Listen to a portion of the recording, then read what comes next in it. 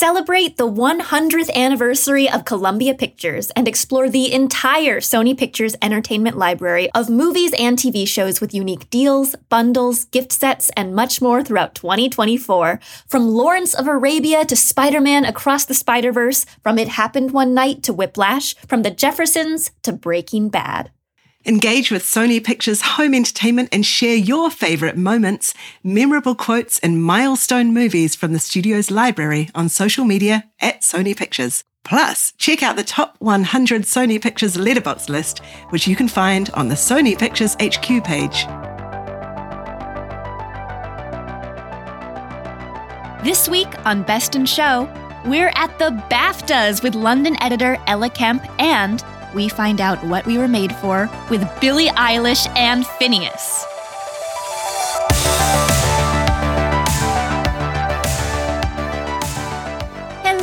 Hello, and welcome to Best in Show, a limited podcast series brought to you by the Letterboxd Show. I am Mia Livicino, the West Coast editor here at Letterboxd, and Best in Show is all about awards season. We meet contenders from this year's movies, interrogate insiders about the film ecosystem, and we look into that Letterboxd data, of course, but hey, mostly we do what we always do here at Letterboxd, celebrate cinema. And joining me to celebrate cinema are my Best in Show besties, Hollywood veteran, and our superstar editorial producer, Brian Formo. Good morning. And our superstar London editor, Ella Kemp. Good afternoon. Okay, y'all.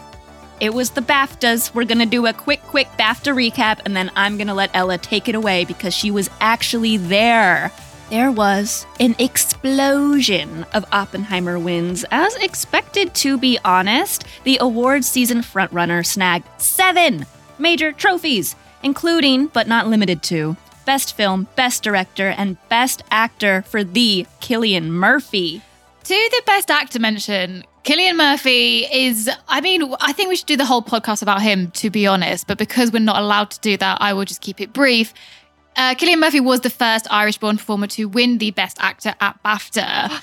Now, the reason that this is a big deal is, first of all, the second I said that sentence, I thought about the press junket for Inception.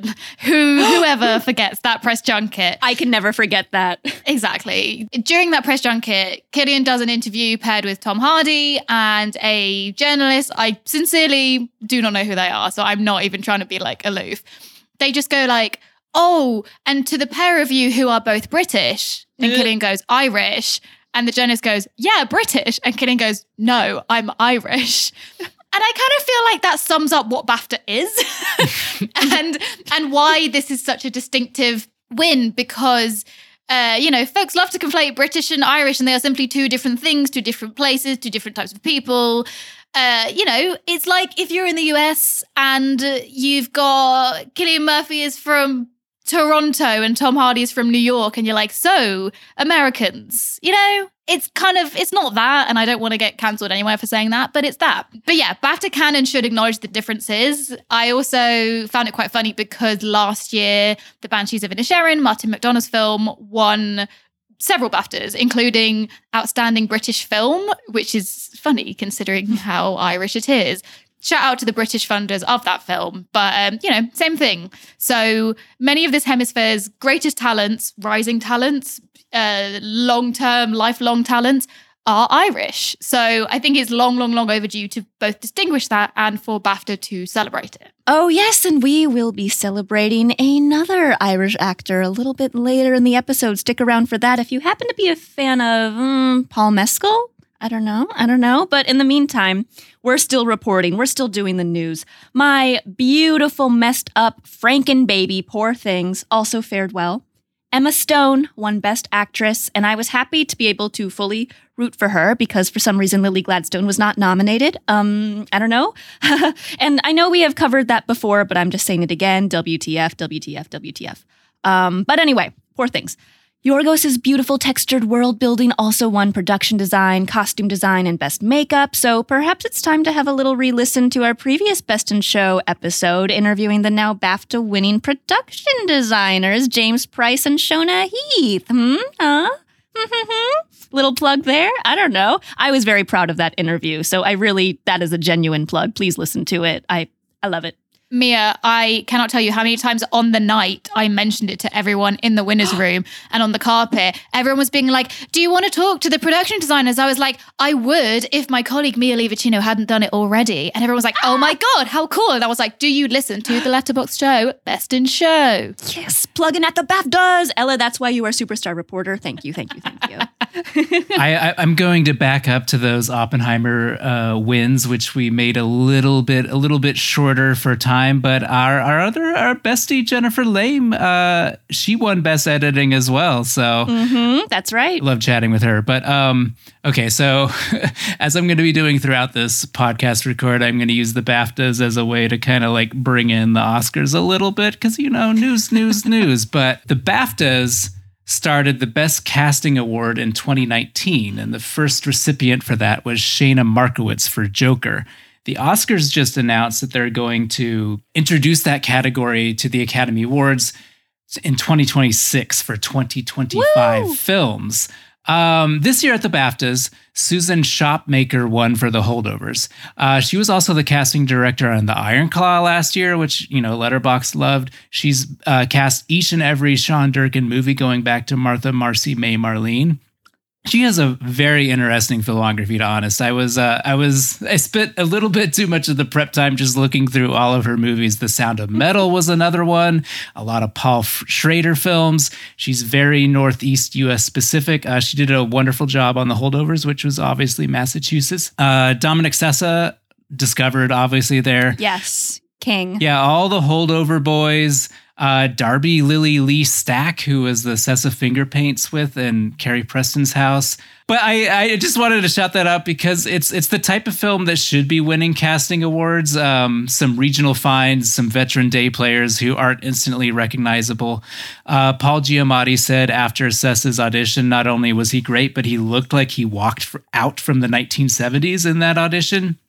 Anyway, that is plugging the Oscars are eventually going to do that, but also something the Oscars are eventually going to do as well is probably award Davine Joy Randolph. She also won a BAFTA. She picked up Best Supporting Actress, which she's been sweeping pretty much everywhere.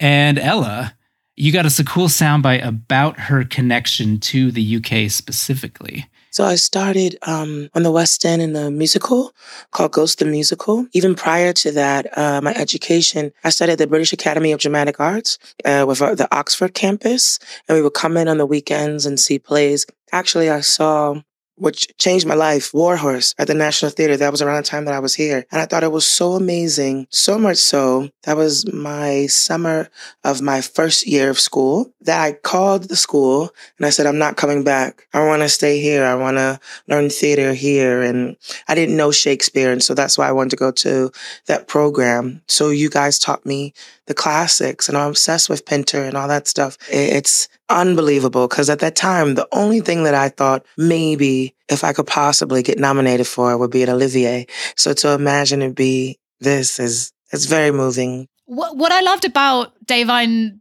shouting out London and having this connection to the UK, I didn't ask that. None of us asked that. She was just like, thanks so much, guys. Let me tell you a story about why we're all here. And, we are blessed that she is here with us for that. While in the winner's room, I also asked Davine what she wished might, could, should be different about the film industry and like the way that all of us go to the cinema and the way that movies themselves make their way to the cinema. And I started this by acknowledging that The Holdovers was released over like 4 different months between the US and the UK. Whole holidays happened in between.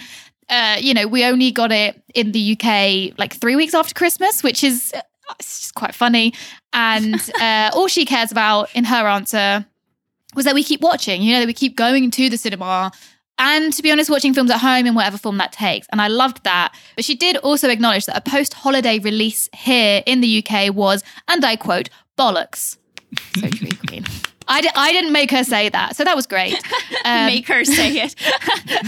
Say the best British swear word ever. No, she loved it. She was all the way in. A true London icon already. Another British icon who I'm so glad we had in the winner's room and on stage and at the BAFTAs. And to be honest, dominated the night as she should is Samantha Morton, the veteran actor who I truly believe is one of the few and maybe last remaining people in the UK / the entire film industry to speak her mind all of the time and to always do so extremely eloquently and powerfully and sensitively and kind of perfectly. She gave us such a great quote about how change in the industry, specifically in the British film industry, can be good, but how it's kind of got to come from people's pockets. I'll let you listen. Well, no, we are in times of change, and that's okay. We need more investment in British cinema. And I've been saying this for years because we can't just be a service industry for the wonderful Americans. They are amazing, and thank God they come here and make movies and put us in them as well. Thank you. But we need, like in France, we need our own quotas, and we need to be making, those investments. But if our government only gives us a culture and sport minister rather than separating that and identifying that what we do, all of us in the creative arts, it's $1 billion industry. And it's foolish of them to not understand that. So we need more investment in schools. We need education. We need books in our schools again. We need drama teachers. So it really is grassroots, for people to believe that there's an opportunity for them to pursue a career in film and media, TV, music. I do want to. Okay, now we're saying bollocks is a great swear word, but let's go back to Irish. I mean, feckin' is great. Feckin' better than bollocks. Can we agree, or is that going to cause controversy? I think we can agree on it, but I think that I would just have to leave this country, this continent, if I dared to try and include it in my vocabulary, because my accent is, we all know what my accent is. I wish it was more interesting than this, but no, I'm going to leave that to our sweet friends in Ireland. Also, shout out to team member Josh over in Ireland, who is the person you can all thank for all of the BAFTAs clips coming your way on the night. So, the UK and Ireland can be friends. Thank you, Josh. Thank you, Josh. And Ella, you were not just in the winner's room for post-BAFTA interviews. You were also on the feckin' red carpet. So Ella, my beautiful, I keep saying beautiful. I'm sorry. I'm calling her beautiful. Do it. My star reporter, please set the scene. All right. Now, long-term Best in Show listeners might have heard me complaining about my BAFTA carpet experience last year. And that is not BAFTA's fault. Many, many reasons would have led to us being in what they once called the social cluster, which was me and 2 phones and 1 suit and not much access to any of our favourite besties. This year was different, I'm pleased to say. Shout out to Tom, who was filming all of the red carpet interviews beautifully for us. And shout out to our besties at MTV UK, who caught the stunning moment, I'm skipping ahead to this, who caught the stunning moment when Paul Mescal ran to the letterbox microphone and, fangirled over us while I say he squealed. Anyway. He squealed. I think he squealed. We all saw the footage. So... We did. It's on the internet. But so the BAFTAs, it's a strange sort of maze of a place in terms of the carpet where I literally couldn't tell you where stars arrive. I know where I was, and suddenly people appeared in front of you and then disappeared and sometimes reappeared. It was kind of like a sort of a maze where you'd start, you're interviewed by the BBC themselves, and then BAFTA themselves, and then the broadcast outlets themselves. And then you can go around and maybe come back around to Letterboxd and all your other favourites. And then there's a whole fashion area. And then I do think from what I saw that the fan area was massive this year. So if anyone was there, let us know what it was like, how long it was, because good for you. Good for you. Run the whole ship. So, it was pretty hard to sort of predict who was going to come our way. Much of the evening was Tom saying, "Oh my God, there's Paul Giamatti. Oh my God, there's Margot Robbie." And I literally couldn't see anyone. And I was like, oh, maybe they'll come back. And then suddenly Teo Yu is in front of you and Dominic Sessa walks past. So, standard carpet fare, but sort of Saltburn Maze vibes for this one specifically. Tom is very tall. I've seen pictures. He is and he'd be like, "Why can't you see this person?" And I'm like, "Because you're 6'1" and I'm 5'2". I don't know how those measurements translate, but I'm not very tall is what it translates to. So much of the carpet experience is just being on your tippy toes looking. Honestly, I looked. People are like, "Did you have fun?" I'm like, I looked. I saw some stuff. The gaze. Honestly, but we did talk to some people. We spoke to Paul Mescal, out of breath, happy to see us. That was great. We also spoke to the completely legendary British filmmaker Ken Loach, who was nominated for Outstanding British Film for The Old Oak, which may well be his last film. So I was very, very happy for him to stop and chat to us about the communal cinematic experience and why and how it must be saved and preserved. We also spoke to Very Good Boys Himesh Patel, who was presenting an award on the night and recently starred in Dan Levy's Good Grief on Netflix, and Teo Yu, the star of Past Lives, who was nominated for Best Actor, which I kind of think was a bit of a surprise, more because of the way that BAFTA usually goes, not because of his performance, which is gorgeous. So that was nice. And then Team How to Have Sex, we will never not talk to them. We love you. Shout out to Molly Manning Walker and EE Rising Star winner Mia McKenna Bruce. Yeah. And also, we love her. And we also love so much the Zone of Interest. I was very, very happy to talk to the film's producers about what makes for a really good producer-director relationship. And then, we'll get on to what they won, but their wins were interesting. Speaking of what BAFTA normally does, screenplay was actually very interesting to me this year, where nothing British won. First, Anatomy of a Fall won Best Original Screenplay, which was my sneaky prediction for Oscar, but if it's winning BAFTA, it might not make it so sneaky after all. I should have placed a bet in Vegas far earlier. But then also American Fiction won American Fiction won Best Adapted Screenplay. Did either of those surprise you, Ella? Because aren't BAFTAs generally very, very favoring of their own industry in these categories? BAFTA love to be, but things are changing. And also with my Letterboxd hat on, it didn't really surprise me at all because as, all of us here have seen in the last few months, the community loves them. And when is the community ever wrong, to be honest? And also, BAFTA's been going chaotic for the last couple of years. Just look at last year where All Quiet on the Western Front swept, including in screenplay category. And again, The Banshees of Inisherin, that pretty much Irish film, also won the other screenplay award. So it's a bit I think BAFTA wants to say that they're very proud of British talent. And don't get me wrong, we do have great British talent. But also, just for the record, I want to say I was in the winner's room and they're about to announce American Fiction. And I turned to Claire from MTV and I was like, it's going to be American Fiction. I need to just do you want me to do this for the Oscars so that you can win your bets? Because I'm free that night. You're just like Madame Web. It's true. It's me.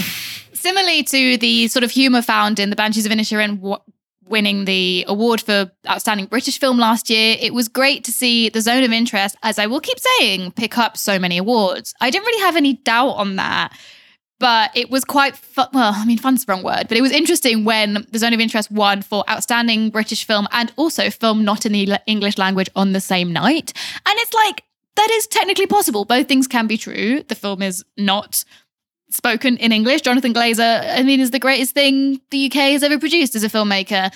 And, the film was produced and financed by Film 4, who also financed and made Poor Things and Occupied City and All of Us Strangers. So it is a British film, but it's just, it's quite interesting how these technicalities work. I also thought it was a little bit funny how Past Lives was nominated for film not in the English language as well, considering they certainly speak a lot of English in that film. This was the one time I was hoping for it to not win something.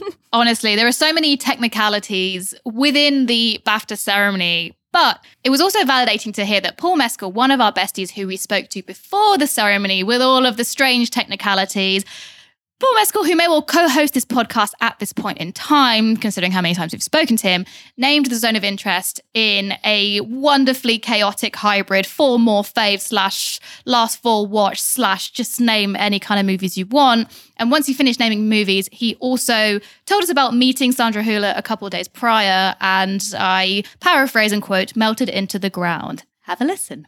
I've rewatched Anatomy of Fall, Zone of Interest, Sandra Hüller, for the win. Great. I met Sandra last night. What did you say? No. Because she came over and she was like, Paul, I can't talk to you. And I was like, can we, it was very hand holding and being like, let's talk tomorrow. And I wanted the ground to swallowed me up. That's something that I always love to ask actors, and maybe we don't do it enough, but I love when actors geek out at these things about meeting other actors and being very shy about it and looking for them in a room full of other famous people. They're just like us. It's so good. And another person on the night who completely coincidentally shouted out Sandra Hüller was Society of the Snow star Enzo Vogrinchit, who had a fabulous Four Faves, which you can hear at some point. And he also mentioned how much he loved Anatomy of a Fall. So I asked if he'd met Sandra, and he kind of got like a little smile on his face. And he was like, well, I kind of did, but I didn't. But I did because we shared a balcony in LA. So this guy in his first award season, swanning around, coming out onto his balcony in LA, and Sandra Hüller is just there. What a nice life.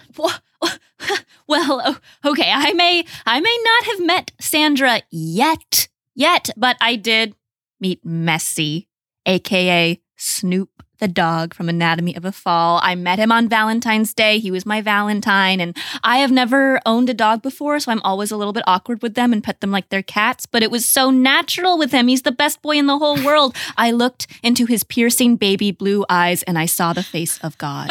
Messi was not my Valentine's date, but I did meet Messi 2 days prior, and I also got lost in those blue eyes. But so that was at the Oscars luncheon. Messi has apparently caused a little bit of controversy at the Oscar luncheon. You wouldn't know it from Instagram feeds, but according to Puck News, which is one of my favorite insidery newsletters, there are a lot of people who are very upset about how present Messi was at the Oscars luncheon, behind everyone's interviews, reminding people about Anatomy of a Fall, campaigning, and behind other people's campaigning. Oh, the dogs are barking about this. They think that Messi shouldn't have been allowed to be at the luncheon. Another thing that some people, according to Puck News, are a little upset about is the Barbie promo with Jimmy Kimmel that we talked about last week. That's more valid, I'll say. The Oscars are trying to get people to watch this year. They have popular films, and they did reference every film that is in it. But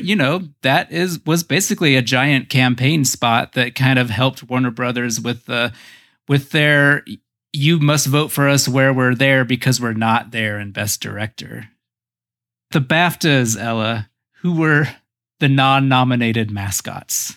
Well, I think you'll find they were nominated. It is the chickens from Chicken Run 2, Dawn of the Nugget. They were simply on the carpet. Okay, I'm sure you all remember when we definitely did get their Four Faves and not just put a very giant microphone in their faces at the world premiere at London Film Festival.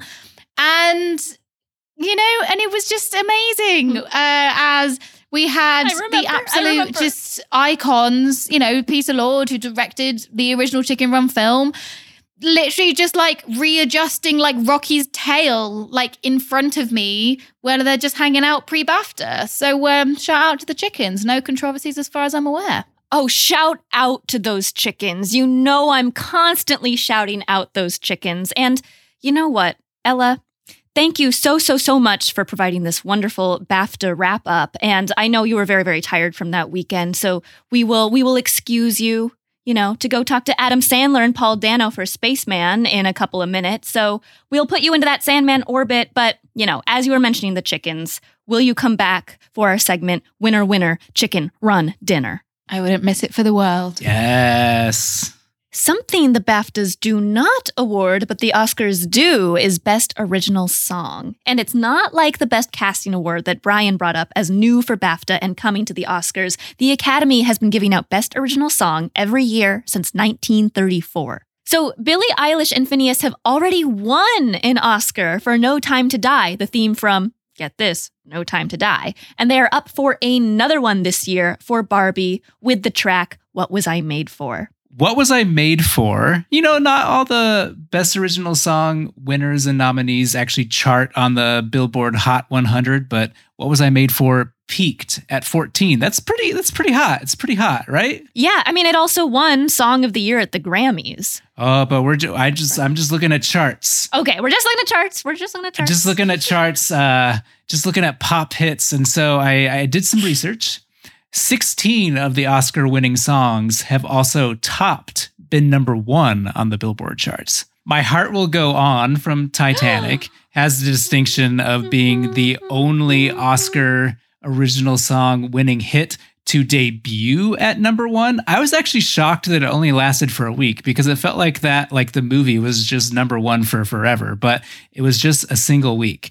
I want to ask you, Mia, what do you think Best Original Song Oscar winners has the most consecutive weeks at number 1 on the Billboard Hot 100? Do you have any guesses? I don't know. Frozen, Let It Go. That didn't even make it to number 1. This was actually really fascinating research there. Do you want a hint? Yes, give me a hint. His palms are sweaty, knees weak, arms are heavy. Oh my Their God, vomit lose on yourself. his sweater. Yeah, from 8 Mile, Lose yourself Eminem, in the 12. moment. Do you remember when he performed that at the Oscars a couple years ago? I think that was the Yes. Parasite year. He was like the surprise guest and he came out. That makes more sense knowing how hot that song was. 12 weeks number 1. It makes sense all around. You know, they play it at sporting events and stuff. It, you know, is a huge hit, but there are a lot of huge hits. I mean, The Time of My Life from Dirty Dancing, Footloose, What a Feeling from Footloose. I mean, Lady Gaga and Bradley Cooper, they hit number 1 for A Star Is Born, but it's just a single week. Lose Yourself. It's the only one to hit double digits, number 1. Wow. Okay, and with that, here it is, everyone. The interview you have been waiting for. I got to chat with chart-topping Billie Eilish and Finneas about a plethora of topics, but perhaps my favorite was when we queened out over how much we all love Andrew Scott. Billie's song, You Should See Me in a Crown, was actually inspired by a line his character Moriarty in BBC Sherlock, which was why I felt safe bringing him up. And also, Andrew and Billie, both nominated for the Indie Spirits this weekend, and both in acting categories, no less. Billie is nominated for her work in Swarm. So we talked about how surreal that feels for her, as well as, of course, What Was I Made For from Barbie. Have a listen.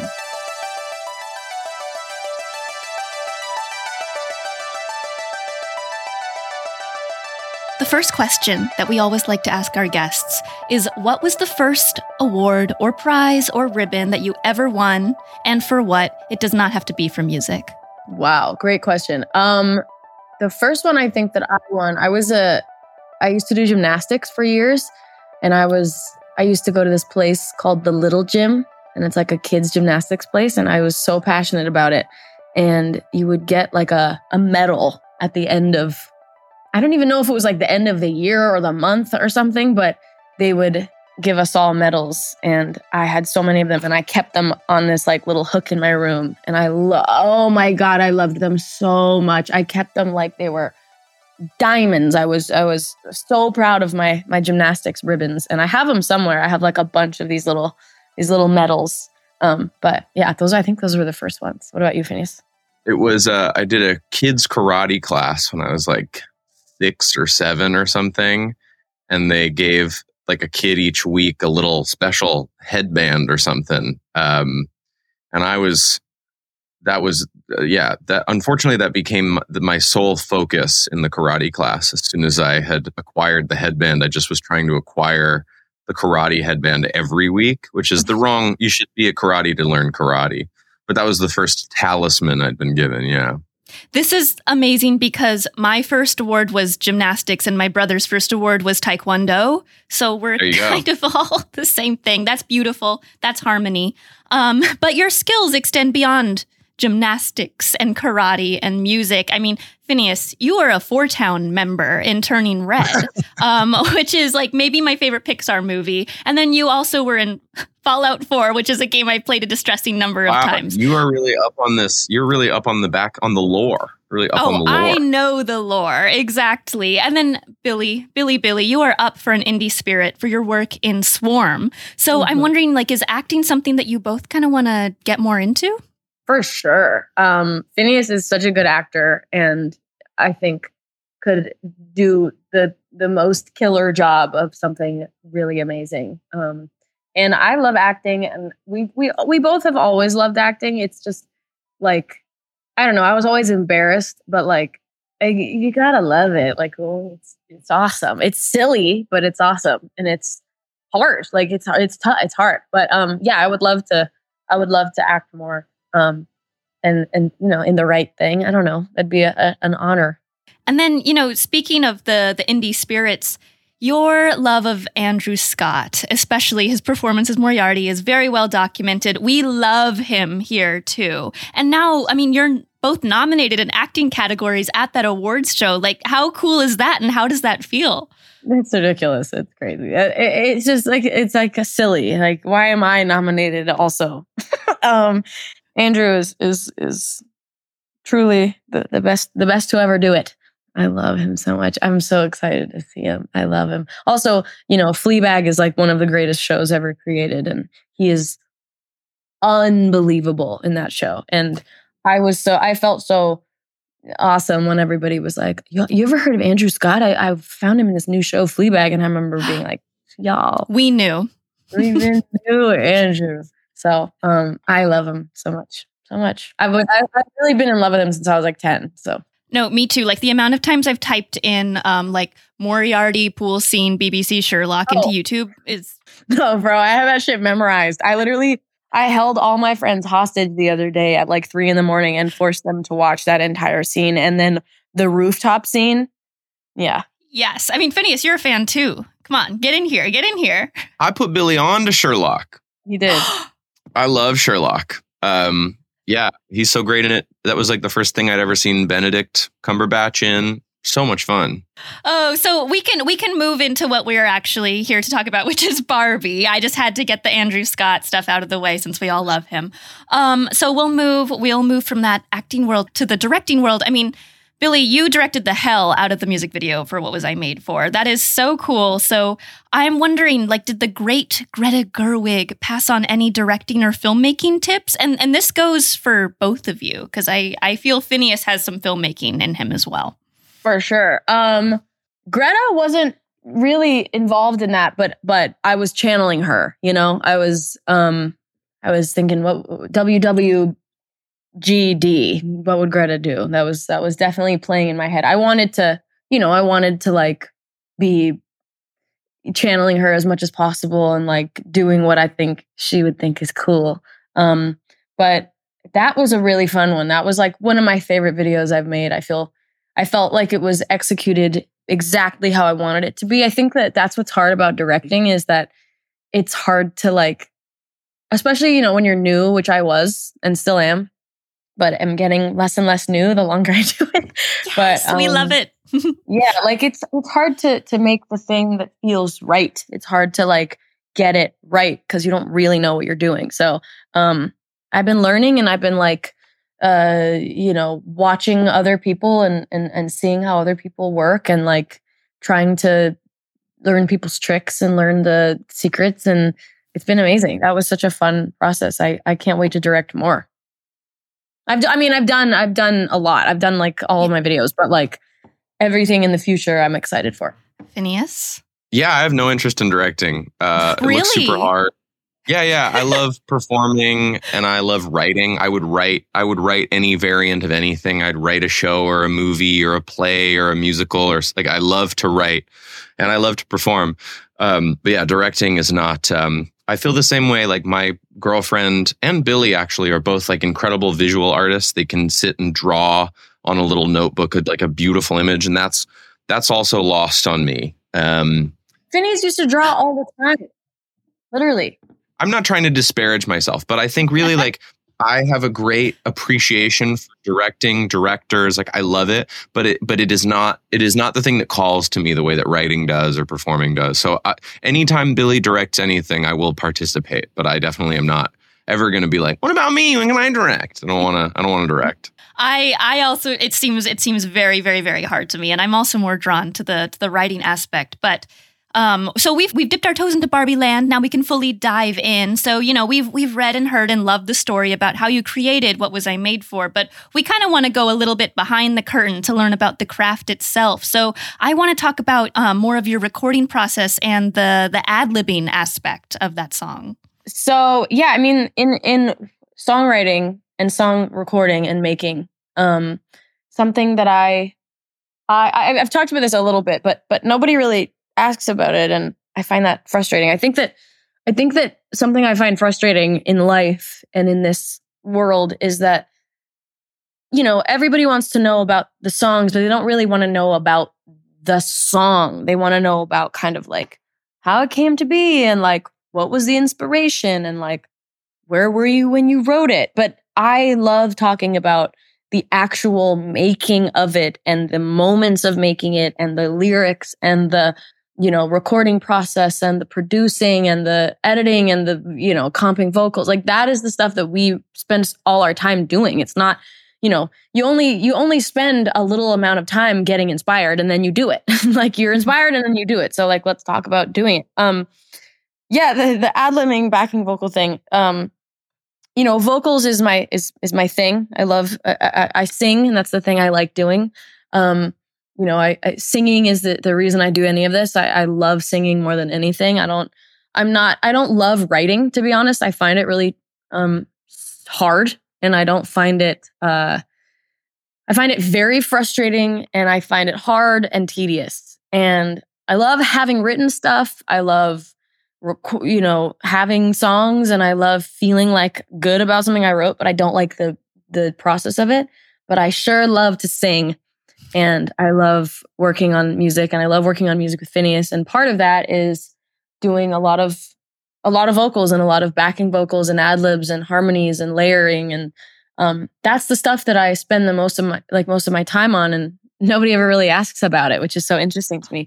Yeah, I mean, you know, ad-libs are the thing that is one of my favorite things in music. I mean, some of my favorite songs like wouldn't be my favorite songs if it weren't for the ad-libs and the harmonies and the backing vocals and the melodies. And yeah, I think What Was I Made For, as with our other songs, is heavy on the BVs. And, you know, sometimes you have to like really listen closely to hear them. And I think that's really special.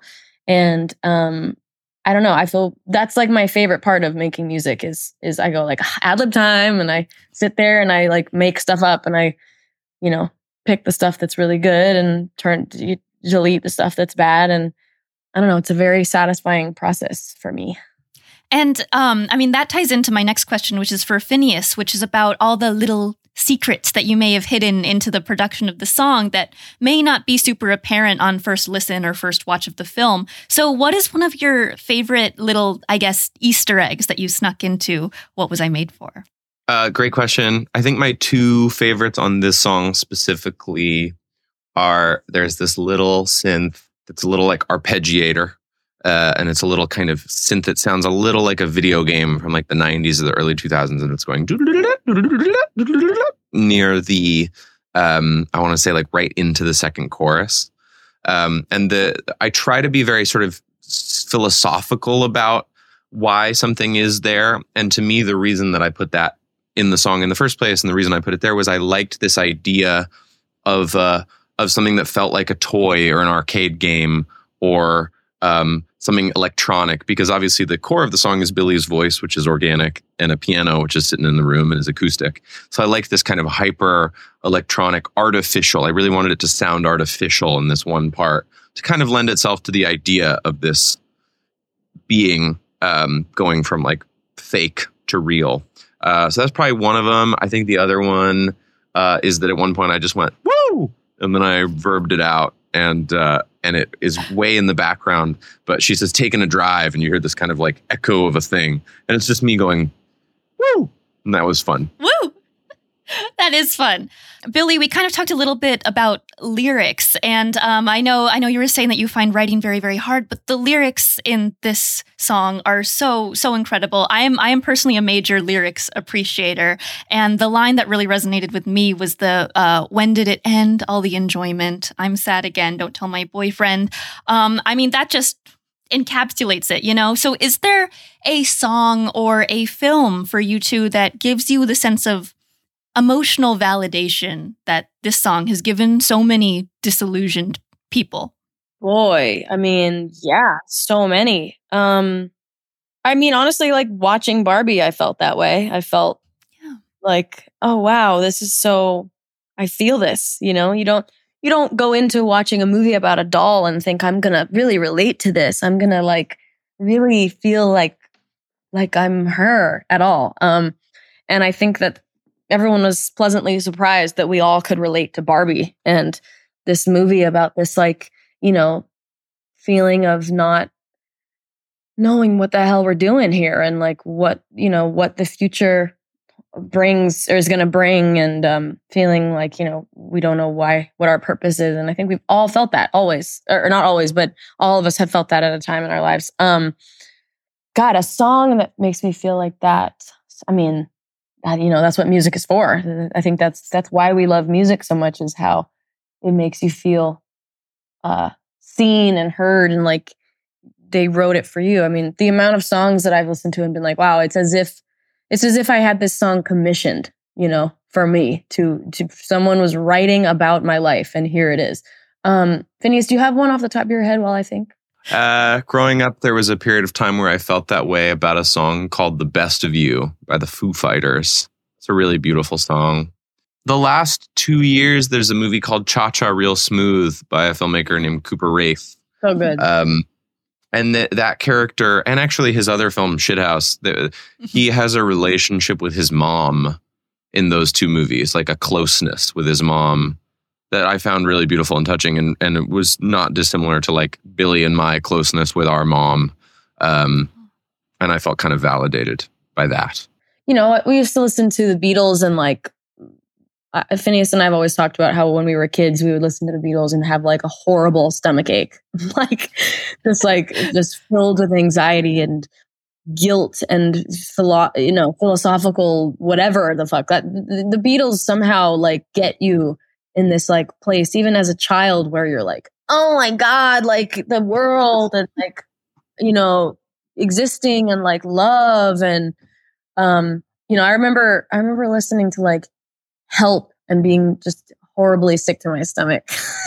I don't know if this correlates to you, Billie, but like my better answer than that Foo Fighters song, not that I don't love that song, but I think more like globally in my life has been Imogen Heap. I think Hide and Seek growing up used to just like make me swoon. Speeding cars for me was I literally was going to say that for you, Billie, was that song. Yeah. Oh my God. I remember hearing that song and being like, oh my God, did I write this in my own head? And then Imogen Heap actually wrote it. Like I remember singing that song all the time, thinking that. Same with, like I loved, like Not About Angels. I thought that was like the best song in the world. I loved Bad Religion. I remember learning Bad Religion on the piano, and I would just sing that on over and over and over and over and over, and just unrequited love to me is nothing but a one-man call. Oh God, that song just get me. I mean, it's so much music. Finneas and I are, you know, if there's one thing that we are, it's music fans and lovers and listeners, and you know, we could talk about music forever and ever and ever. We used to have, Billie let me be on the first season of she did like a radio show on Apple Music, and we did the first season together, and then she did the second season with our dad. And I say this with no authority, but like, it's time to do another one. Billie and I are so invested in other people's music that, you know, putting together music that we like, playing it is too much fun. When we have time again, we'll make another one. We love sharing our love of art. So for my very final question, because we're tragically running out of time. So because your song is so both devastating, but also very hopeful, which scene or moment from Barbie moved you the most, and which made you laugh the most? My answers are the bus stop scene and then Gosling's Sublime. Yeah, the bus stop scene had me in tears for sure. I think that almost even maybe more than the montage scene, except then once the song was also in the montage scene, I was like bawling my eyes out. But yeah, I think the bus stop scene really got me the first time we saw it, and then especially when we saw it for real, because my voice is in the background of that one, which is amazing. Yeah, that one had me crying. Also, you know, America's speech really was amazing. And then the hardest I laughed. Finneas and I really thought Ryan's laugh was so Like the first time we saw that, it was like, oh wow, that's a really good one. I thought that was really funny. The most recent time I saw it, when Barbie Margot is just crying and saying, "I don't feel pretty. I don't feel like special." That's devastating. And then I was really cracked up by by Ryan's Ken thinking that Century City is like the greatest place on earth, and how do I make Barbie Land more like Century City? And we're LA people, so we know that it's not what we should be doing. Mia, are you? I feel like we're kindred spirits. Are you a LA person? I'm being interviewed. This is exciting. So I am a SoCal girl. My mom is from here, but I was raised in Portland. And then so I spent 20 years in Portland. And then I was like, I have to get back to Los Angeles. It is where I belong. I mean, listen, Portland is like more LA than LA is in some ways, from a kind of a cultural, like you guys in Portland really know what's up.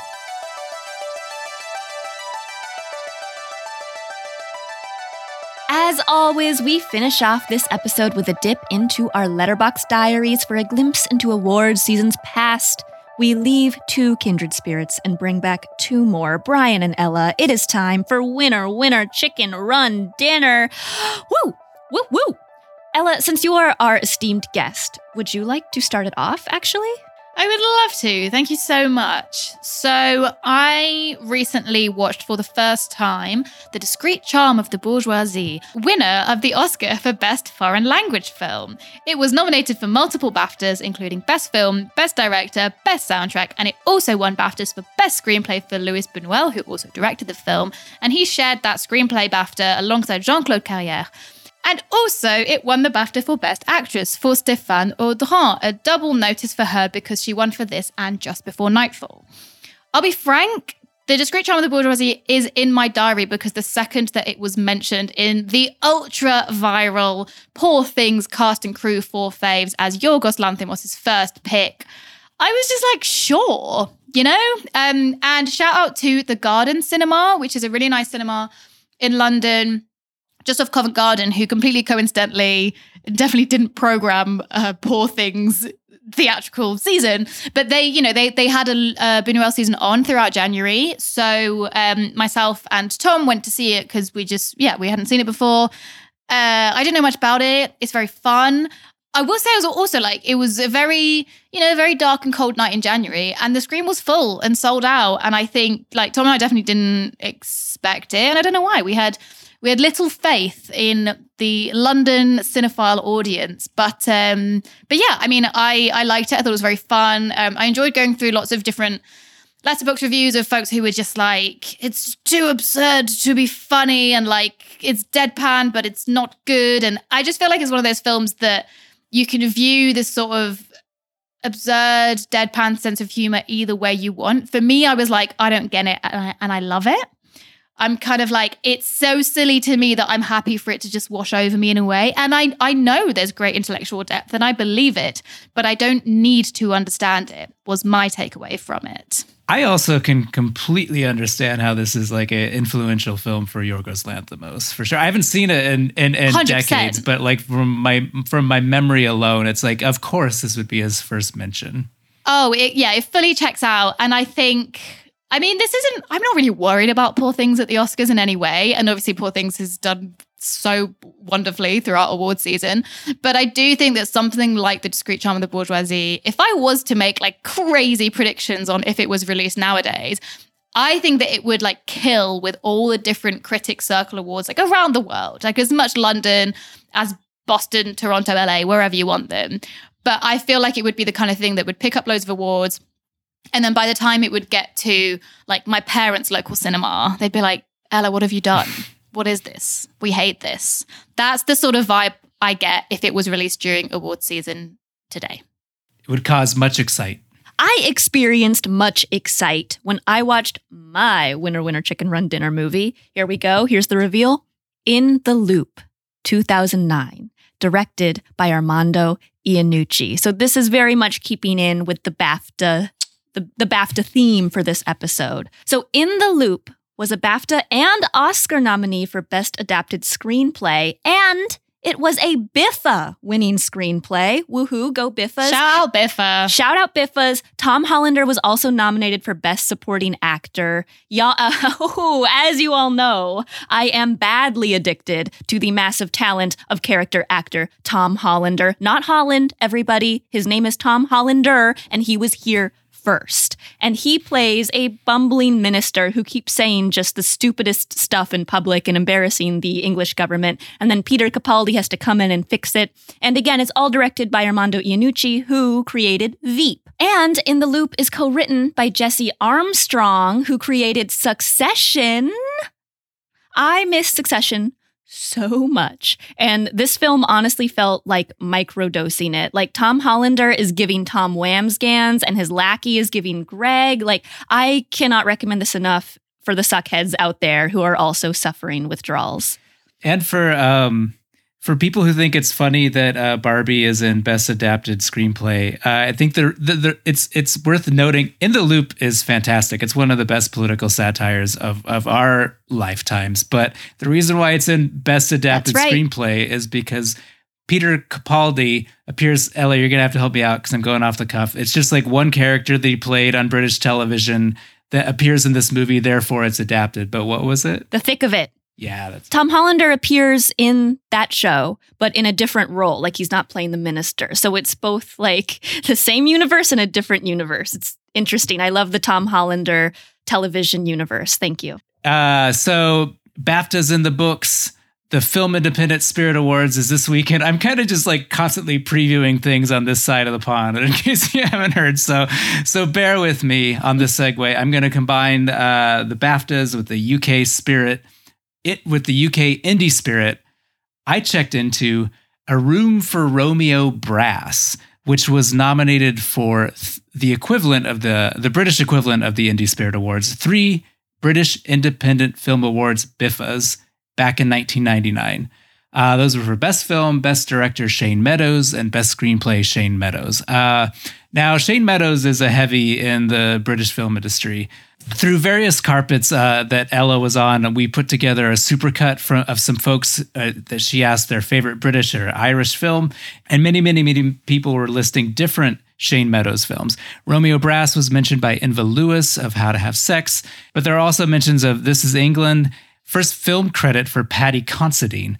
Paddy does not play Romeo Brass because Romeo is a child. It's 2 young boys who are besties, and Paddy is an adult who rescues them from a fight, gives them a ride home, and then decides that Romeo's older sister should date him.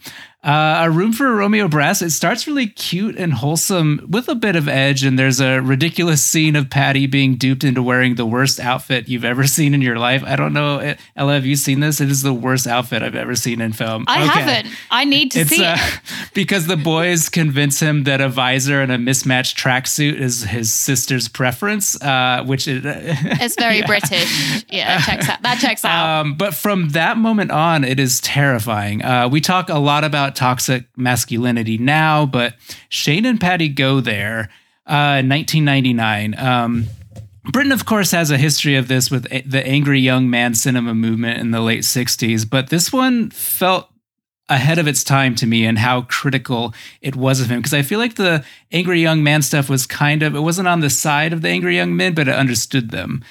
This one, it's very, very good, but it's very unpleasant. And if you have seen it, I just since we're shouting out British things, I just got to say that Mark Cunliffe is one of the best Brit follows on Letterboxd, and he wrote a great review of A Room for Romeo Brass, which dissects the ending, which is a very, very unique ending for what it's doing, and you should read that if you've seen it, and you should see it. Shout out to Mark. Shout out to Tom Hollander. Ella, let's end this with you shouting out someone. Shout out to Tom Denson, who filmed at the BAFTAs. We love our Toms and Wamsgans. Tom Always Hollander, shout Tom out to Denson, him. Tom Wamsgans. Every episode. Brian, give us one more Tom. You've got to have a Tom in you. Oh, God. The first thing I thought of was Tom Cruise. That's for Slim. Isn't Margot Robbie's producing partner and husband called Tom Ackerley? Tom Ackerley. Yeah. Shout out him, producer of Barbie. Like, tiny side note, is it a British thing that everyone in the world is called Tom? Because 2 of Tom Denson's best friends are called Tom. Like, I know so many Toms. I could name you 15 Toms right now. And nobody wants me to do that, but I could. Okay, everybody. Goodbye, goodbye. Shout out Tom Hollander, Tom Holland, Tom Holland, Tom Denson, and Tom Whamscans. Goodbye.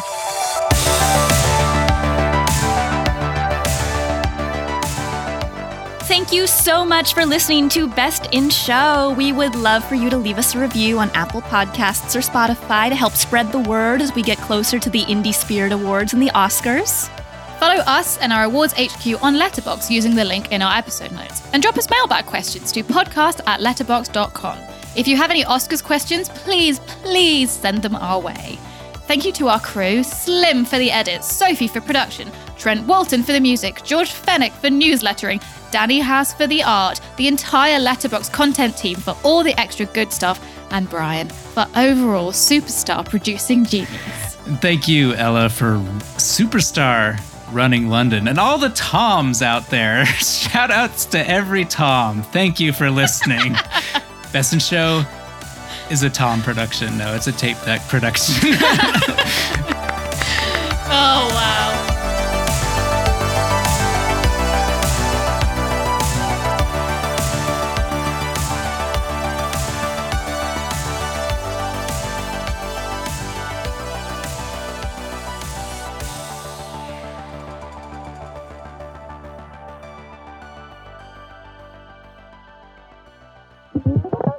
This is a Tape Deck podcast.